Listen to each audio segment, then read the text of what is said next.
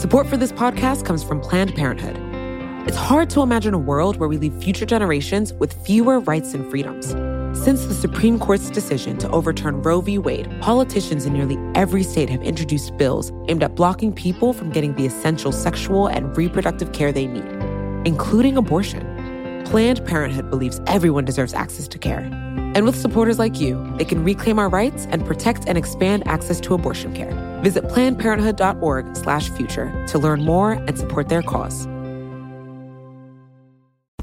You know how to book flights and hotels.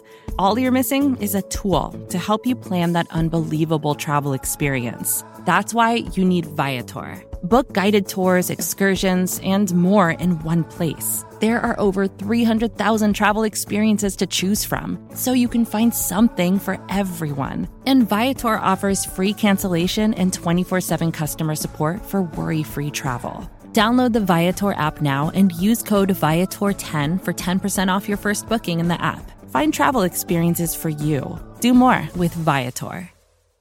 Well, I think isn't the plan to reverse Voltron this bill? Oh, isn't a reverse Voltron just also a Voltron? Well, like in Voltron, they would fight as separate entities, lose, and then combine into the big package and win. I think this is more, they can do the big package. It's lose and then separate it out into individual Voltrons.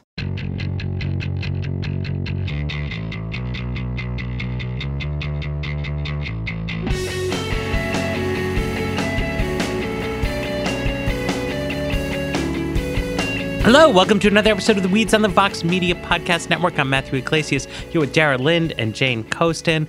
And today we wanted to take a break from talking about Donald Trump, presidential campaigns, and talk about what the newly installed majority of House Democrats wants to do. We have heard a lot over the past month about how they do not want to finance a border wall.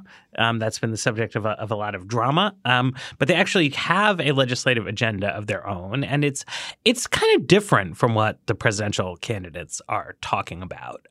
Although, I don't think presidential candidates disagree with it exactly, but it's a different agenda. They have a bill. They name it H.R. 1. That's a way of showing it's your top priority. Every new Congress sort of does that. They pick something to be their thing. And what they have here, it's big. I think the best way to kind of talk about it as a top line is that it's a bunch of small d democracy kind of reforms. Yes. The liberal model of what a more participatory federal election system would look like. So there's stuff in here, some campaign finance stuff, both requiring quote unquote dark money groups to disclose their donors and offering a much more robust public financing model for congressional campaigns. There's some voting reform stuff in here, like implementing automatic voter registration and making Election Day a federal holiday. And there's some ethics stuff, including making the Office of Government Ethics a much more robust entity within the executive branch, requiring the Supreme Court to have a code of ethics. It's a bunch of different policy issues that make sense if you're thinking about it from the perspective of what have Democrats at the national level felt is missing from the federal government that makes it difficult for people to have their voices heard in the process. Yeah, so let's go full laundry list. Okay. They've got a big small donor matching thing. So you would get a 6-to-1 match for contributions under $200. So this would greatly increase the significance of small donors in the political system, and greatly increase the clout of politicians who appeal to an online donor base, and conversely somewhat reduce the clout of traditional bundlers who bring in donations in increments of tens of thousands of dollars.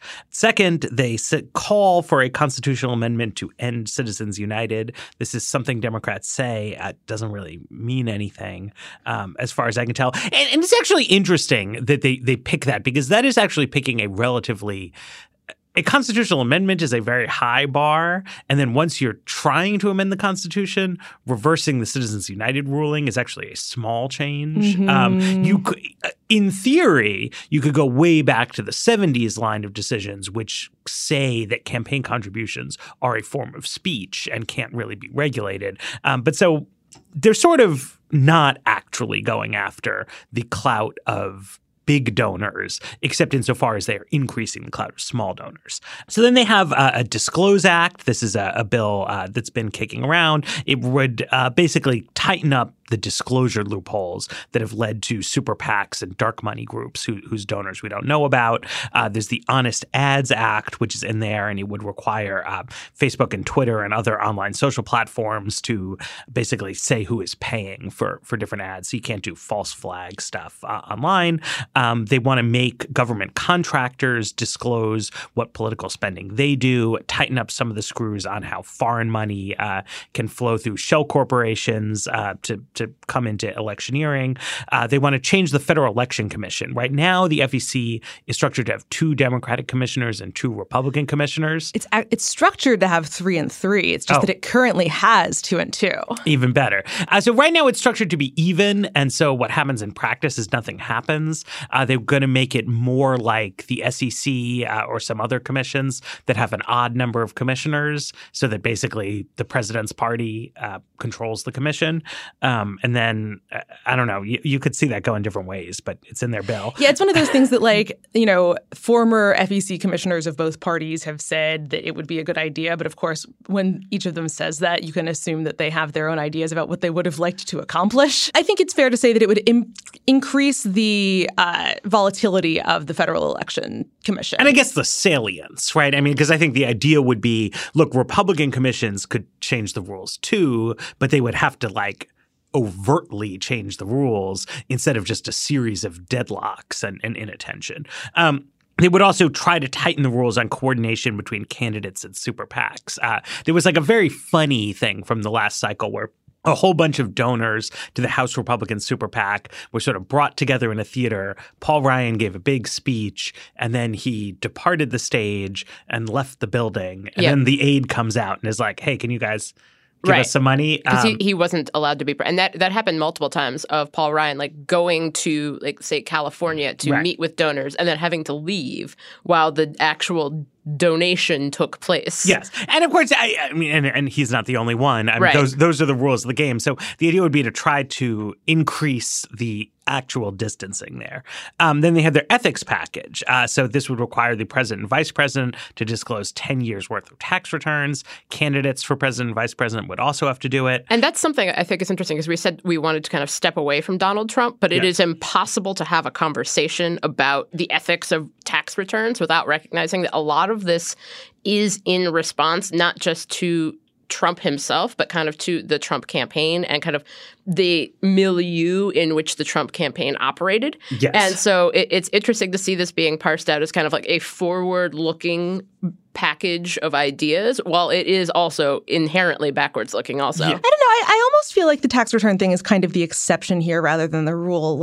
Some of the stuff that Matt was running through earlier, like the requiring disclosure of online ads, that is definitely something that came to national attention in the wake of the 2012 or 2016 presidential election.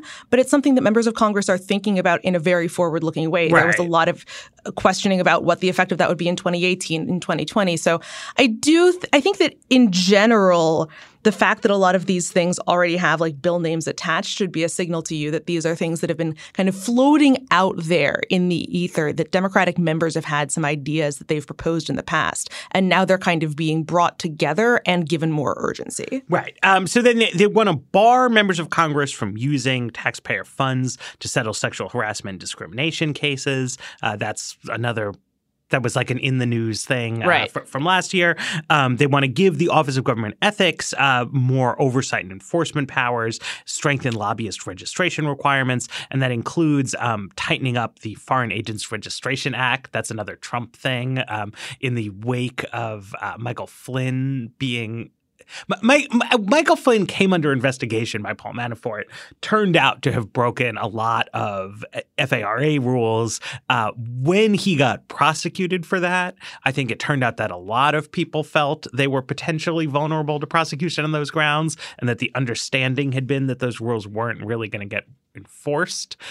So there's been a scramble. This would formally have OGE enforcing those rules. Well, and it would also allow for civil fines to be assessed by the DOJ, which they're hoping is going to increase the incentive for DOJ to go after these cases, right?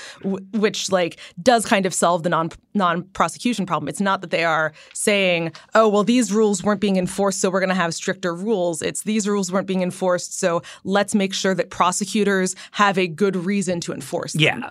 And then a new ethics code for the U.S. Supreme Court to ensure that all branches of governments are impacted. I guess that's sort of a nod at Brett Kavanaugh. Well, I also think it's actually an ongoing problem because there's a U.S. code for judges that everybody else has. Right. And John Roberts has actually gone out of his way in the past to say it's okay that we aren't bound by this. Yes. Yeah, and it's interesting because I think that was something I learned while researching a lot about sexual harassment cases is that there are certain offices that do not have to abide by the law that was originally devised, ironically, by Newt Gingrich in 1995 regarding to kind of how the Hill and how different congressional and different federal offices handle instances of harassment. Right. And so I think attempting to bring everyone under the same, I think that it may be less of a Kavanaugh reference and more of a kind of ongoing issue in trying to bring all kind of federal entities under the same basic code of ethics. Right. I think there have been kind of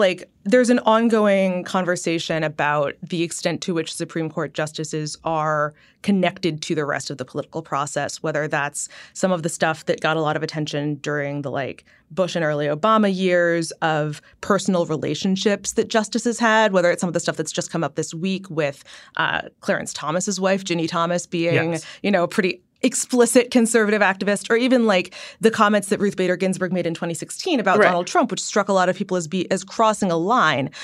Because those lines haven't been articulated, the discussion is always, is this appropriate, rather than this is inappropriate, should anything be done about it? Yes. I mean, I think that's right. I mean, I think there are some very real kinds of questions there. But in terms of so that sums up the ethics part. Then there's a big suite of voting rights things, which I think in some ways are the heart of this initiative. So they want to create a new automatic voter registration system.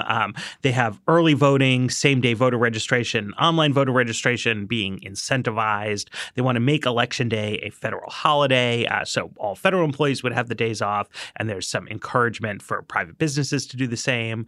They want to have colleges and universities a voter registration agency, so students will be able to register to vote where they're in school, increase the sort of notification for when you change polling locations. They want to crack down on partisan gerrymandering in federal elections. They want to crack down on voter roll purging and some of the tactics that are used to sort of get names off that list. They want to increase election security, including there's some specific requirements around the DNI. And then they want to recruit and train more poll workers ahead of the 2020 election to cut down on sort of long lines, election administration type stuff. And NPR's Peter Overby made the point that this, in a sense, is kind of a response to the Supreme Court 6 years ago, basically striking down a large portion of kind of anti-discrimination provisions of the Voting Rights Act of 1965. And so this, in a sense, can be read as an effort to kind of get back to where we were before Shelby.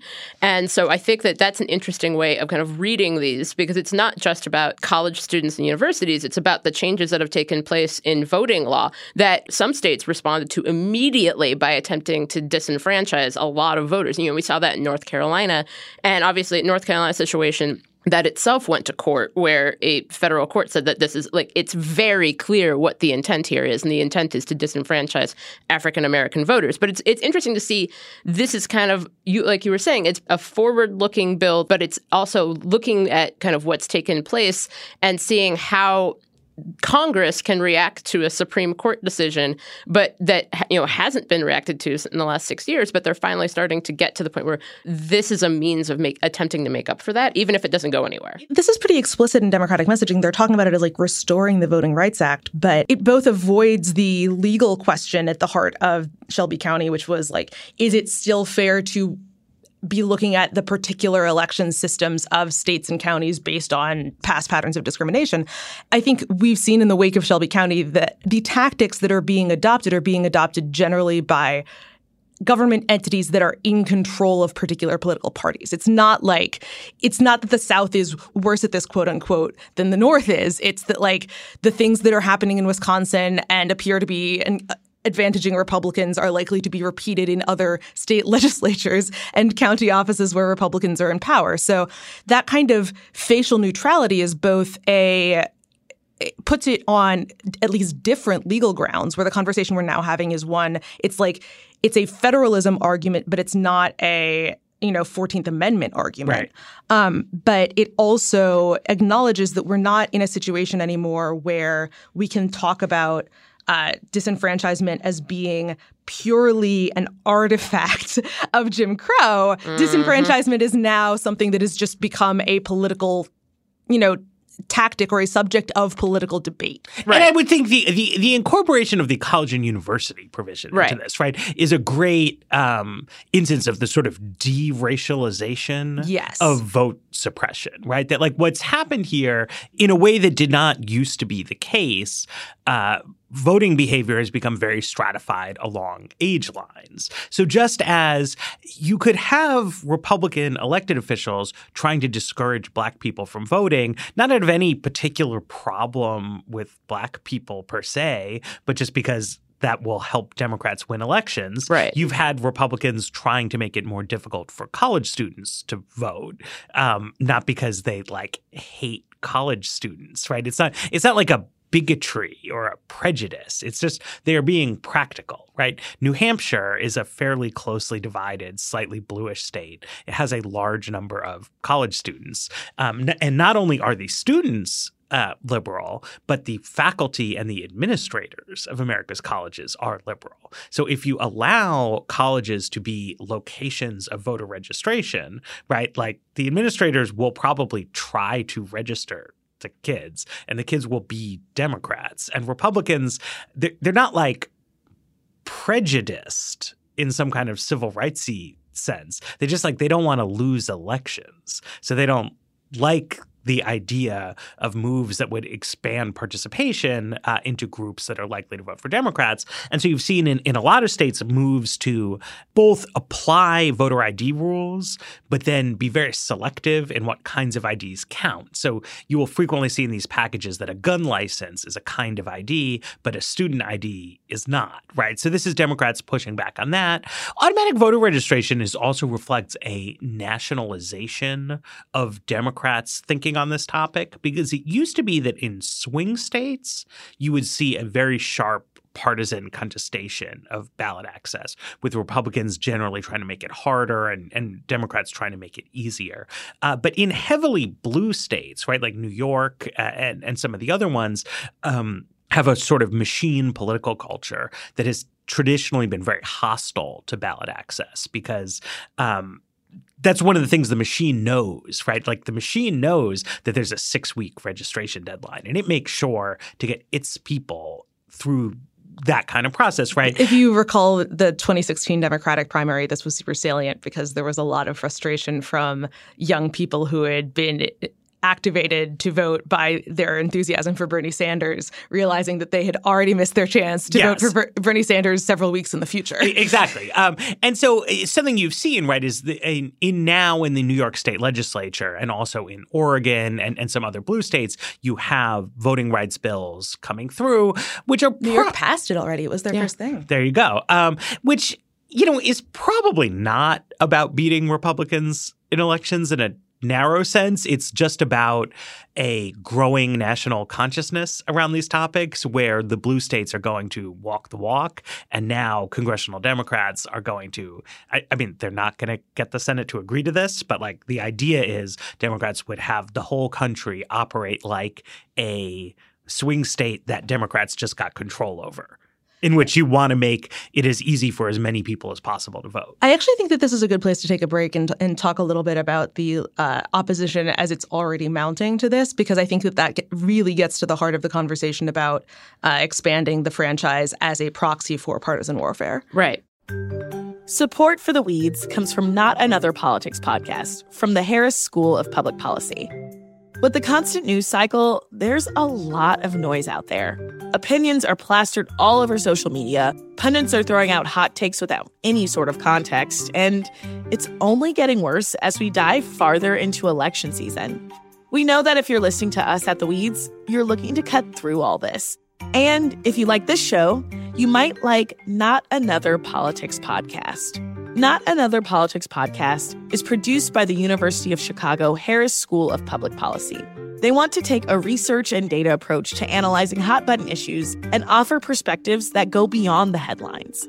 They cover a wide variety of topics in their episodes, but a few recent episodes that you can listen to include a deep dive into why women are underrepresented in U.S. politics or whether or not we can believe political surveys. You can listen and subscribe today at harris.uchicago.edu/NAP. That's NAPP.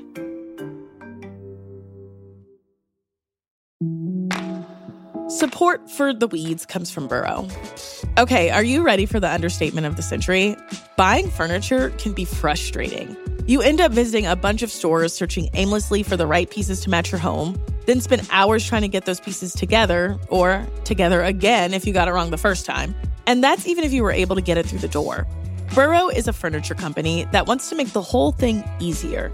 Burrow's new Dune line features a contemporary yet timeless look inspired by the craftsmanship of classic mid-century construction.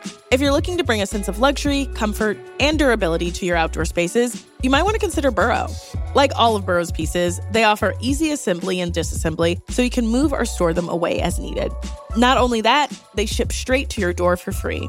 Listeners of The Weeds can get 15% off their first order at burrow.com/weeds. That's Burrow, BURROW.com/weeds for 15% off. Burrow.com/weeds.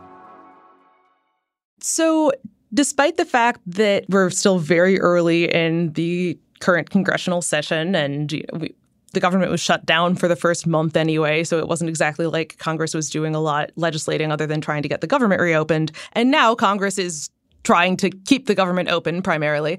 Despite all that, not to any small consternation of Nancy Pelosi and company, by the way, who were really hoping now that they actually had a majority in one house in Congress that they would get to start setting the agenda of what was being discussed in Washington. And they had set this bill up. H.R. 1 was actually, they rolled it out way back in at the end of November of 2018. Like, they were very committed to our big thing is going to be this, democracy protection thing. And it came out in the middle of a government shutdown, and everyone was talking about the shutdown. But that did not stop Mitch McConnell from putting out an op-ed in the New York Times during the shutdown, mind you, about how this bill was a bad idea, which was actually it wasn't a thorough rebuttal in the sense that it, considered and rejected all of the arguments in favor of it, but it was surprisingly broad in this how much of the bill it went after. You could expect a kind of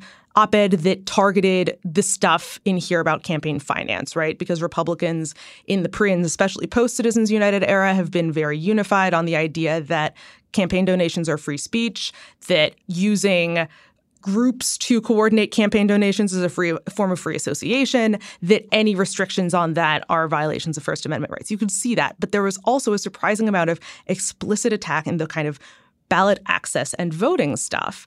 And, McConnell referred to it as a Democrat Politician Protection Act, which to those of us who are kind of used to the state fights on voter access and voting restriction, it's not uncommon to hear state Republican legislators say, Democrats just want these people to be able to vote because they'll vote for Democrats. That's also something that you hear some politicians say in terms of immigration with the possibility of legalizing unauthorized immigrants. But it's not something you hear members of Congress say explicitly very often. And it's certainly not something that you hear the person coordinating opposition to a particular piece of legislation leading with. And so it was kind of an interesting, making the subtext text of this fight that's been going on about how many people should be able to vote easily and how easy should it be for them. And I want to hear folks' thoughts on whether this is normal or a good thing, or whether it was better to keep it as subtext or what. I mean, I thought that something that was interesting was that the idea of having a holiday for Election Day, Mitch McConnell's reaction was like, oh, another paid holiday for federal workers. I'm like, the shutdown ended 40 seconds ago. It hadn't even, when he wrote that, it was the 19th. Because he also gave remarks this week, I think. Oh, okay, gotcha. Yeah, because he decided that it was worth putting mouth words to also. And so it's really interesting also because this idea, and I wrote about this a little bit when I talked about how some libertarians were viewing the shutdown as kind of perhaps this could be a good thing. And then a lot of libertarians say, no, it's absolutely not a good thing, even if you are a libertarian. But this idea that federal workers and federal employees represent this large Democratic caucus in a sense, and that alone is a reason to stand against efforts to make Election Day a national holiday. And I think that also goes to, I remember when I think several Weedses ago, I had a conversation with Ezra and talking about this very issue of voting and voting rights. And there's a long history within the conservative movement of recognizing that when there are lots of people voting, generally Democrats win. When not as many people vote, generally Republicans win. Now, that's not always true, obviously. I think that you could find cases to kind of butt up against those on both sides. But this idea that expanding the franchise is inherently an assist to Democrats is really interesting to me, because there have been Republicans, especially on the state level, who have done really well when lots of people vote, even lots of non-white people. And, George W. Bush in Texas, for example. But it just seems on the federal level, there is a conceit among some conservatives that if more people vote, or if it's easier to vote, that will make it easy for people they do not wish to vote. And I remember this many moons ago when MTV was doing kind of the rock the vote concept. Yes. And that a lot of the pushback you saw from, I think, some on the right was that these people shouldn't be voting. If you're convinced to vote by MTV, you're not smart enough to vote or not capable of understanding what it means to vote. And you're easily manipulated by these bigger forces that are turning you out as their stormtroops, essentially. So something that I think is interesting about this, though, right, is that one thing is a question of sort of targeted roadblocks to voting, right, in which you have just a kind of, pure partisanship, right? I mean, it's dirty pool, but people do it for a reason. But the other thing is that there is this legacy of argumentation built up over the past generation in which you will see, right, if you click around through, National Review archives, plenty of articles, not super serious articles that delve into policy details, but broad kind of thematic articles saying, look, all this effort to increase voter participation, is dumb and bad, that it is not good for society to have the marginal voter voting. That it's better to have low turnout elections in which only people who care a lot and are really informed about politics go vote. There's also been a big suite of books on this theme by libertarian intellectuals over the past 10, 15 years, right? Brian Kaplan's Myth of the Rational Voter. I'm forgetting a George Washington professor at a book that's just called Against Democracy. This has been a big theme in right of the highbrow right of center that democracy is bad and voting participation is bad. And to be fair, they see themselves as not speaking against specifically democratic attempts to expand the franchise. They see it as being super contrarian and against. But thematically, right? So it's Democrats would be beneath the specifics of the plumbing, they'd be like, look, our dream is just to get everyone to vote. Wouldn't that be great? And so there's been like a lot of pushback on that from the right, just against the idea that more civic participation is good. At the same time, you've actually seen a lot of underlying changes in the behavior of the electorate.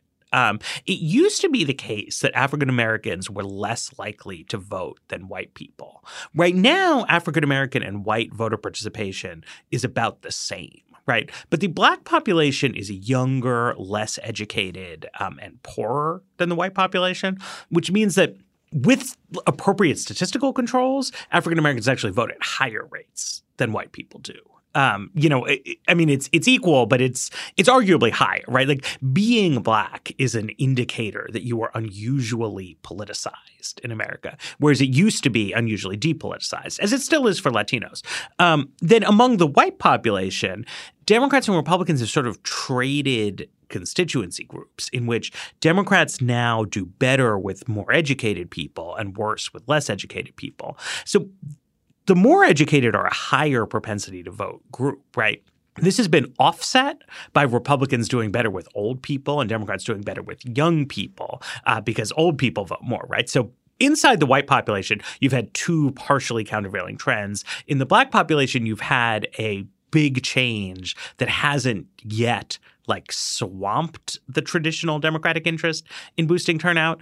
But you're at least seeing the potential windows of a future worldview in which it's Republicans who are trying to mobilize the marginal voter who is potentially a middle-aged working-class white person, right? And that it's Democrats who are counting on this loyalist block of super online professionals or something who are, getting texts all the time. That's not reflected in the voting rights proposals yet, where Democrats are still very gung-ho, everyone should vote, and Republicans are hold your horses. But you really see it in the small donor piece. Right, that Democrats, having sort of given up on the old idea of cracking down on mega donors, they're now really interested in who's the kind of person who's likely to kick $20 in to his favorite candidate, right? And that is not a rich guy, but it's a relatively upscale person, a person who is very ideological, right? Who's into ideas, who's consuming content about politics, who has a favorite politician. Who's probably very networked and active online, right? Because who's probably listening to this podcast. Yeah, probably. Because the return on investment of having people going door to door soliciting $20 donations versus being Beto O'Rourke and sending out an email blast. Exactly. Email people who would follow elected officials on Twitter, people who would listen to podcasts about politics and get into obscure Senate races, that kind of thing, right? That's Democrats making a big play to sort of increase the practical political clout of educated professionals. Right. And I think you can see that in the structure of the matching funds thing. The 6-to-1 ratio is based on New York City, which has been over the course of 20 years, took its matching from 1-to-1 up to 4-to-1 and then 6-to-1. But New York City's structure is you get a 6-to-1 on anything up to 175. And that's just for mayor and city council races. Congress is now saying that, you can donate $200 to any given congressional race, which is a reflection of just how insanely expensive campaigning and everything else in New York City is. But also it is interesting to kind of see that just ported over and slightly expanded, because what that means is that if you're savvy enough that you would be donating, say you would be maxing out $2,700 to one candidate. If you split that into, 11 donations of $200, you're literally sixfold maximizing your investment. And so it does, to a certain extent, the biggest added value it gives isn't to the people who are just going to give $20 to one candidate and that's it. It's the people who are interested in gaming the system and investing enough time that they are going to make the political monies they would be donating go further. Right. But what it cuts down on is the influence of some people obviously have a lot more than that money to give. And so one thing that's arisen in politics over the decades is the concept of the bundler of contributions, right? And this is typically the person who will raise a bunch of $2,000 contributions for you, right? By holding the fundraiser and like putting in the time and working their networks.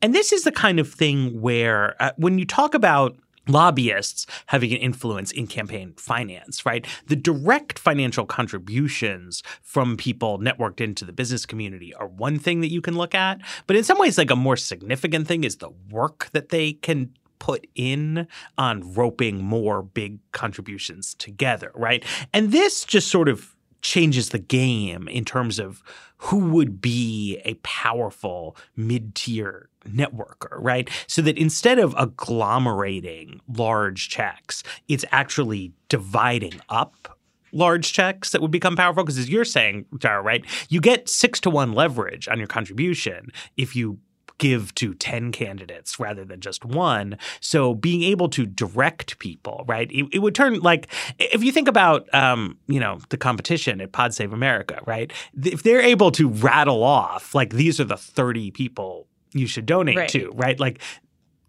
both the people who listen to the show and make small contributions like that are very powerful, but also the ability to sort of credibly designate Right. Small the people who are donor talking targets. to the Pod Save hosts and saying, hey, I'm really interested in this state legislative race in Iowa, or whatever. Right.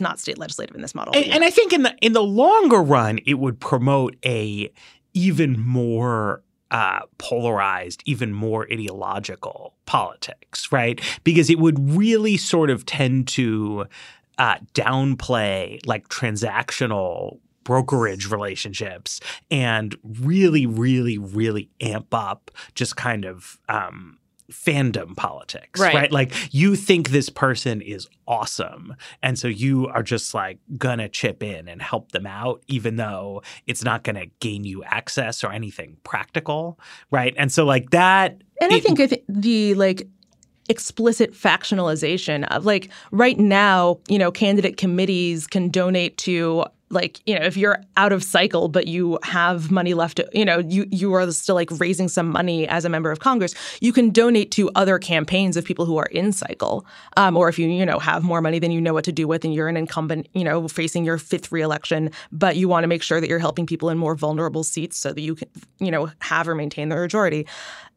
In a world where the better model is to make sure that people are getting the most bang for their buck on this 6-to-1 match, you could see a world where some of these semi-official things like Justice Democrats or like the collection of people who signed on to Alexandria Ocasio-Cortez's latest Dear Colleague letter were becoming kind of more official. Like, here are the 4, 5, 10, 20 people you should be donating to. We are running to do these particular things. And if all of us get elected, you can guarantee that that's going to become the priority for our party. But so, I think, Democrats, I think, probably have in mind those kind of progressive groups as the big beneficiaries of this. But I know from people in Arizona that it's common there to attribute their adoption of clean elections rules to the sort of displacement of the Jeff Flake, John McCain, immigrant-friendly Chamber of Commerce style of republicanism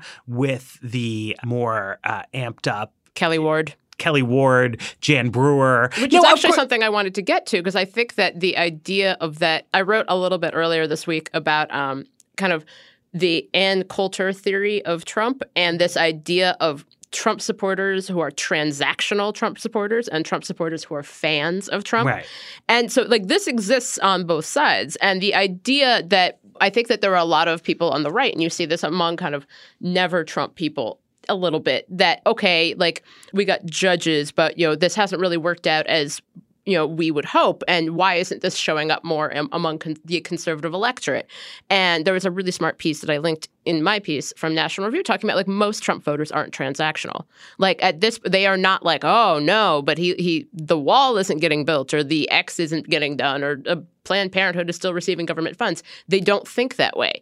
And I think it's interesting that fandom response would be just as likely to change the ideological character of the right just as much as it might be on the left. Yeah, I mean, I think that there's also some of that in the fact that Mitch McConnell chose to write an op-ed. Like Mitch McConnell not being known as a policy thinker, right? Also not someone people are fans of on the right, Yeah. which is a fascinating thing. Yes, fair enough. But like the idea not only that this is what he would be spending his energy on, but that this is the thing that he would be like writing an op-ed taking a stand against is textbook Mitch McConnell insofar as Mitch McConnell is much better known for blocking things than for prioritizing things, Yes. whether that's Democratic priorities or whether he's kind of playing gatekeeper within his own party. But it's also, I think, a recognition of the fact that fandom politics play very nicely with we can't let them do this because they're just trying to protect their side. Right.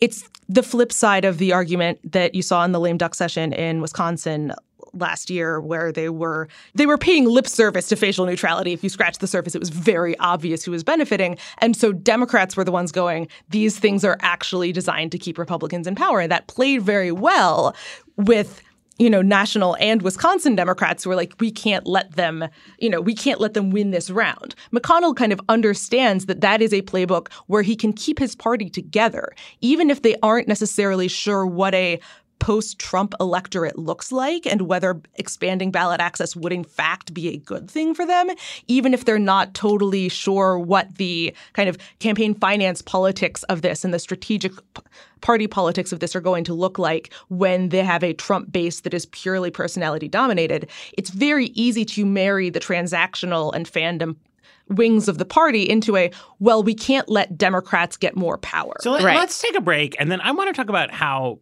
Democrats plan to do any of this. So there was an interesting Politico story that came out yesterday evening, I think, or up this morning. And, it's talking about the filibuster. And it's saying what all of my reporting indicates and all the reporting from anyone that I've seen indicates. And it's that there's no real appetite among the Senate Democratic caucus to get rid of filibusters, right? So, we can go into the ins and outs of why that is and whatever. We probably will at some point in the next 2 years. But it's the reality. And so it means that these ideas are not compatible with a reconciliation bill that you could do with 50 votes. And a lot of the things that are kicking around in the progressive firmament you can't do as reconciliation bills, but I could imagine a reconciliation bill version of it, right? If you told me, okay, we need to take your aspiration for Medicare for all and cut it down to a reconciliation bill, it would come out looking very different, but you would also see the resemblance. This is not like that. And right? It's also not like some of the other things where a lot of the Democratic presidential candidates have been talking about things like immigration or abortion in terms of legislative stuff. But in practice, they would be using the executive branch and the judicial branch respectively to be accomplishing those ends. And then there's a third thing that this isn't, right? 3 and 4. This is not an area lots of things that where this I isn't think really. any Democrat is going to fool themselves into thinking there's going to be a big bipartisan compromise, right?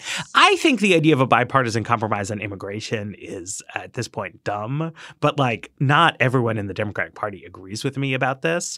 But Democrats are not naive. They understand that Republicans aren't going to vote for Right. this. I mean, a compromise would essentially be the status quo, right? When you have generally the effort in Republican circles being exactly the other policy innovations in exactly the opposite direction. But then number 4, which is also important, this package of reforms is not some left-wing wish list. The reason this is H.R. 1 is that this is what the party leadership wants their message to be about, right?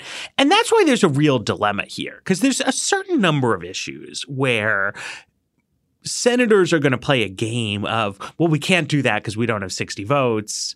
Well, why don't you get rid of the filibuster? But really, they like that there's a filibuster because they don't want to do the thing, but they also don't want to be against the thing. So it just doesn't happen, right? And that's why climate change was hard in the Obama years and will continue to be hard. There's a number of Democrats who don't want to vote for party line environmentalist measures. And so they like the 60 vote threshold that forces everything to be bipartisan. But this is the thing. Democrats would really like this stuff to be done, because this is stuff that would help them win elections. And that they perceive, I think accurately, that they are in a growing battle right? Like an entrenched state-by-state battle in which like Republicans' idea is that they want to curb the fundamentals of democracy. They want to change the rules after they lose state elections. They want unlimited dark money. They want to limit people's ability to vote. They want like weird Russian troll farms campaigning for them, right? So Democrats are very amped up about this, right? Like this is what they want done, but they also have adopted a series of views that make it completely inconceivable that this will happen. And I just urge them to think harder about this, that like I find it very frustrating when I talk to Democrats on Capitol Hill that they do not do a lot to integrate their different opinions about things with each other. Like it's challenging. I get it, right? But like it cannot both be that the future of American democracy requires these substantial reforms and also that it is a critical element of our constitutional system that it requires 60 votes to pass things through the Senate unless you have a plan to significantly increase the number of states. Right? Because like the Senate itself, like I agree that automatic voter registration would be like a useful pro-democracy initiative, but also allowing like 12 all-white states with no residents to completely block all legislative progress is a much more serious barrier to democracy than the stuff that is on the table here. And you have I saw like somebody characterizing, I think it was Sheldon Whitehouse, characterizing D.C. statehood as like a form of fighting dirty. But like I live in D.C. It's not fighting dirty to let people here have representation in Congress. Right. I mean, if anything, just like you could fighting... make that argument on Puerto Rico where like they have their own referendum process and right. it has so far not yielded the conclusive result that they want to become a state. But it's like you just gotta fight regular. Right. But you have to decide what you really mean. And I get and I respect political professionalism. So I understand the filibuster games that a lot of senators like to play with what they perceive as sort of excessively left-wing legislation. But like this is not the legislation that they consider excessively left-wing. Right. This is the legislation they want to enact. And like they need to come up with a realistic theory of how it would become enacted because McConnell's message on this, you just want to help Democrats win. It's not a great message. You know what I mean? Like the dunk on him, like, lol, you're admitting that if people vote, we're going to win. But it's a good enough message, right? Like if you represent a solidly Republican state, we need to block this bill so that Republicans can keep winning elections. That's a good enough message, right? Like you are not going to face a massive backlash from voters who are 4, 5, 6 points more conservative than the average American. Especially because, like, let's be honest, it is also true that a lot of the increased urgency here, if not, like, I'm sure if you polled Democratic members of Congress, they'd probably all agree that some of these things are like nice to haves. But the idea of making them H.R. 1 is that they believe that otherwise they are at a disadvantage and this will make it easier for Democrats to win elections. Exactly. So it makes sense. Like it's kind of is a partisan power grab. I think it's also a good idea. Right. But if the people who think it's a good idea, like they need a partisan power grab type strategy for enacting it, right? Like you win an election once, you have a majority, you use that window of opportunity to pass these bills. By passing the bills, you shape the electorate. I don't think it's like, well, Republicans would never win again, but it's that the political system would adjust to one in which Republicans needed to probably moderate their economic message and do a better job of mobilizing a broad working class constituency. Which is already starting to happen. And you're seeing that with like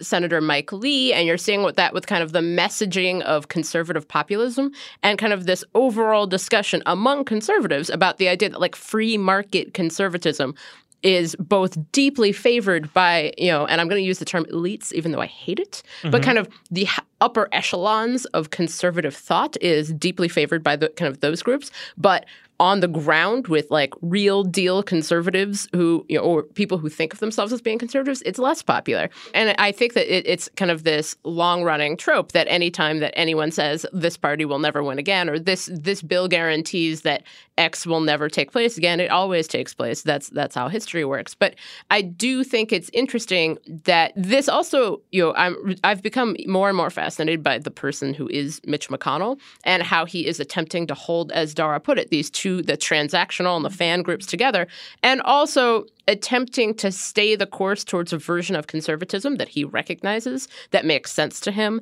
And it's interesting also because I'm sure that if you put forward some of these ideas to not necessarily conservatives in Congress, but conservatives kind of within media or conservatives kind of within different circles, the anti-corruption message is incredibly popular. It's just how you parse it out. The idea of kind of globalist elites and the idea of the kind of like corporations have too much power. And there's been a lot of talk on the right about Foxconn and how, there have been a kind of right-leaning pundits who were calling out Foxconn a number of years ago. And this idea of kind of like, there's too much corporate involvement in our government. There's too much money involved here. Normal people, and we've talked about this in the term normal, which is deeply weighted down with a lot of context. It is both a Democrat power grab and a good idea, and also something that I think is in its own way deeply appealing across not party lines, not Democrat-Republican lines, but across kind of ideological lines. Well, but can I ask you a question? Like, I think there's a sense in which it should be appealing, right? I think that it is true that this would help Democrats win elections at the margin. But I actually do also think that a larger change is that it would make a more Tucker Carlson, less Ben Shapiro balance internal to the conservative movement. Which is, it's starting, But what a secondary question to that is like, if it came to be the case that a substantial number of conservatives took the view that this would be good for them, like that would be interesting. I think it might be good for them depending on their level of sincerity about their own shtick. But like, I don't see any evidence that they are interested in that. I mean, I think it's a question of who the them in good for them is, right? Like, we just saw 2 years of this with the mismatched incentives that Republicans in Congress versus the Republican president had, right? Like, Republicans in Congress, like Democrats in Congress, are primarily trying to protect their own incumbency, which means in the modern Republican Party, there's a constant threat of primary challenge. Sure. And, beyond that, you want to make sure that you can win a general election even toward the end of a 10-year window when your district doesn't look the same as it looked when it was run. Here, let me give you I'm going to take a break from my usual shtick and give a generous appraisal of a Republican. I saw Marsha Blackburn at the Bill Barr confirmation hearings, and she was kind of yelling at him about antitrust regulation of large technology firms. Let's say she takes that seriously, right? Like she's the kind of person the Republican establishment used to be vaguely embarrassed of her. When the idea came that she would be a senator, there was like a lot of eye rolling. Bob Corker barely endorsed her. But she's out there and she wants to stand up for God and country and the flag and the fucking gun rights and stuff. But she is also concerned about big technology monopolies in the way that a lot of people on the left are. Assuming total good faith, these kind of reforms would make it much more likely that people like her would rise to the top of Republican politics versus people like Paul Ryan or Mitch McConnell, who at the end of the day are firmly committed to the business agenda rather than to kind of heartlandism. Right. And I do think that if that were to happen, that would be a very interesting shift, because I think that in my view, and obviously I just write about conservatism and I'm enmeshed in kind of the conversations conservatives are having among themselves, but I am not myself a conservative thought leader. Not yet, anyway. But I do think that is kind of what the groundswell is among people who are thinking about this within conservatism, of this idea of like there's an anti-monopoly pitch. And you see that every time like someone from Google or Facebook or Twitter goes to the Hill, where it's not just a like conservatives are being censored message. It is also a why do you own everything? What's going on here kind of message. It's interesting because you're starting to see callbacks in some conservative writings to kind of like, well, we broke up Standard Oil, or thinking about the necessity of ensuring that these companies are operating on a fairer plane. And so I do firmly believe that the conservative populist messaging is something that it's not going to go away, and it's now starting to be picked up by members of Congress who are figuring out how to parse that out into policy. And so I do think that like something like this would create more Marsha's Blackburn and fewer Mitch's McConnell.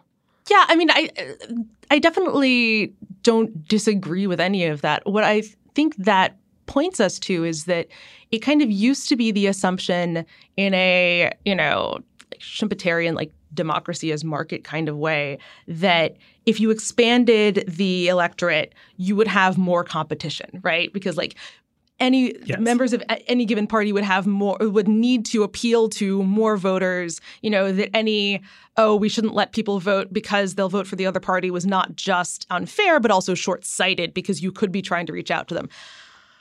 When you have broader trends in both demographic, like residential segregation and political segregation, that's not necessarily the case because in theory, expanding the electorate to everybody is going to take up now a lot of low-propensity Republicans in addition to low-propensity Democrats. This is where I point out that while everybody else focused on the kind of 2 paragraphs in the 2012 Republican autopsy report that said it would be a good idea to, actually reach out to Latinos and pass comprehensive immigration reform so that Latinos will vote for us. The 2012 GOP autopsy is something I feel like I look back on more fondly than like memories of high school. The thing about that report is that was being offered as one of 2 alternatives. The other alternative was we need to reach out to the low propensity voters who are on our side already, but who are not motivated to turn out to vote, the white working class types.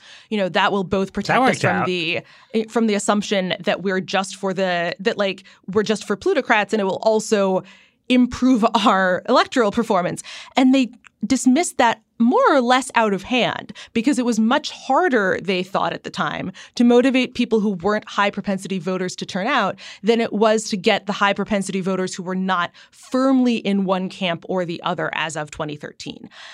I mean, obviously, what Donald Trump demonstrated is that under certain conditions, you can, in fact, have people who are not routinely voters showing up very enthusiastically, in fact. And, when we talk about the kind of fandom versus transactional wings of the party right now, the big question that they're not asking themselves, or at least not asking themselves in open fora, is how do we retain these voters after Trump? Right. Can we retain these voters after Trump? Like, that was a lot of the subtext of the special elections before 2018. It was like, can you run on Trumpian politics and win? Or is it really just about the personality of Donald J. Trump? But the flip side of that is that they now have a way of doing things in a post-electoral expansion world that is based on exactly the same winner-take-all stuff that they're currently doing, and where Republicans and Democrats are just basing their field operations on mobilization rather than targeting ads to persuade people over and over again to target 2 totally different populations until time immemorial. All right. That's inspiring. Yeah. An inspiring vision of democracy that we can all take home with us over the weekend. Thank you. Thank you. I should make the case for persuasion some other time. I think that would be really interesting because I feel as if that there's this is an entirely separate conversation, but I'm starting to see this ongoing conversation on the right about like why aren't Democrats doing more to reach out to Trump skeptical Republicans? Yeah. And I feel like that's kind of where we're getting with the Howard Schultz push of just kind of like, what if we just went after the middle really, really hard with the assumption that the Trump skeptical Republicans who voted for Democrats in the suburbs in 2018. You really are launching. You don't derail us, Jane. Yes, I know. We got to end this podcast. We do. We're not talking about Howard Schultz. We're not. It's over. That's Absolutely the end. Not. That's the end. Don't go to Starbucks. But do enjoy fine podcast products from the other Vox Media Podcast Network shows. Do join us in the Weeds Facebook group to let us know what you are thinking about. Check out our sponsors, who are always lovely. And thanks, of course, to our producer, Jeffrey Geld. The Weeds will be back on Tuesday.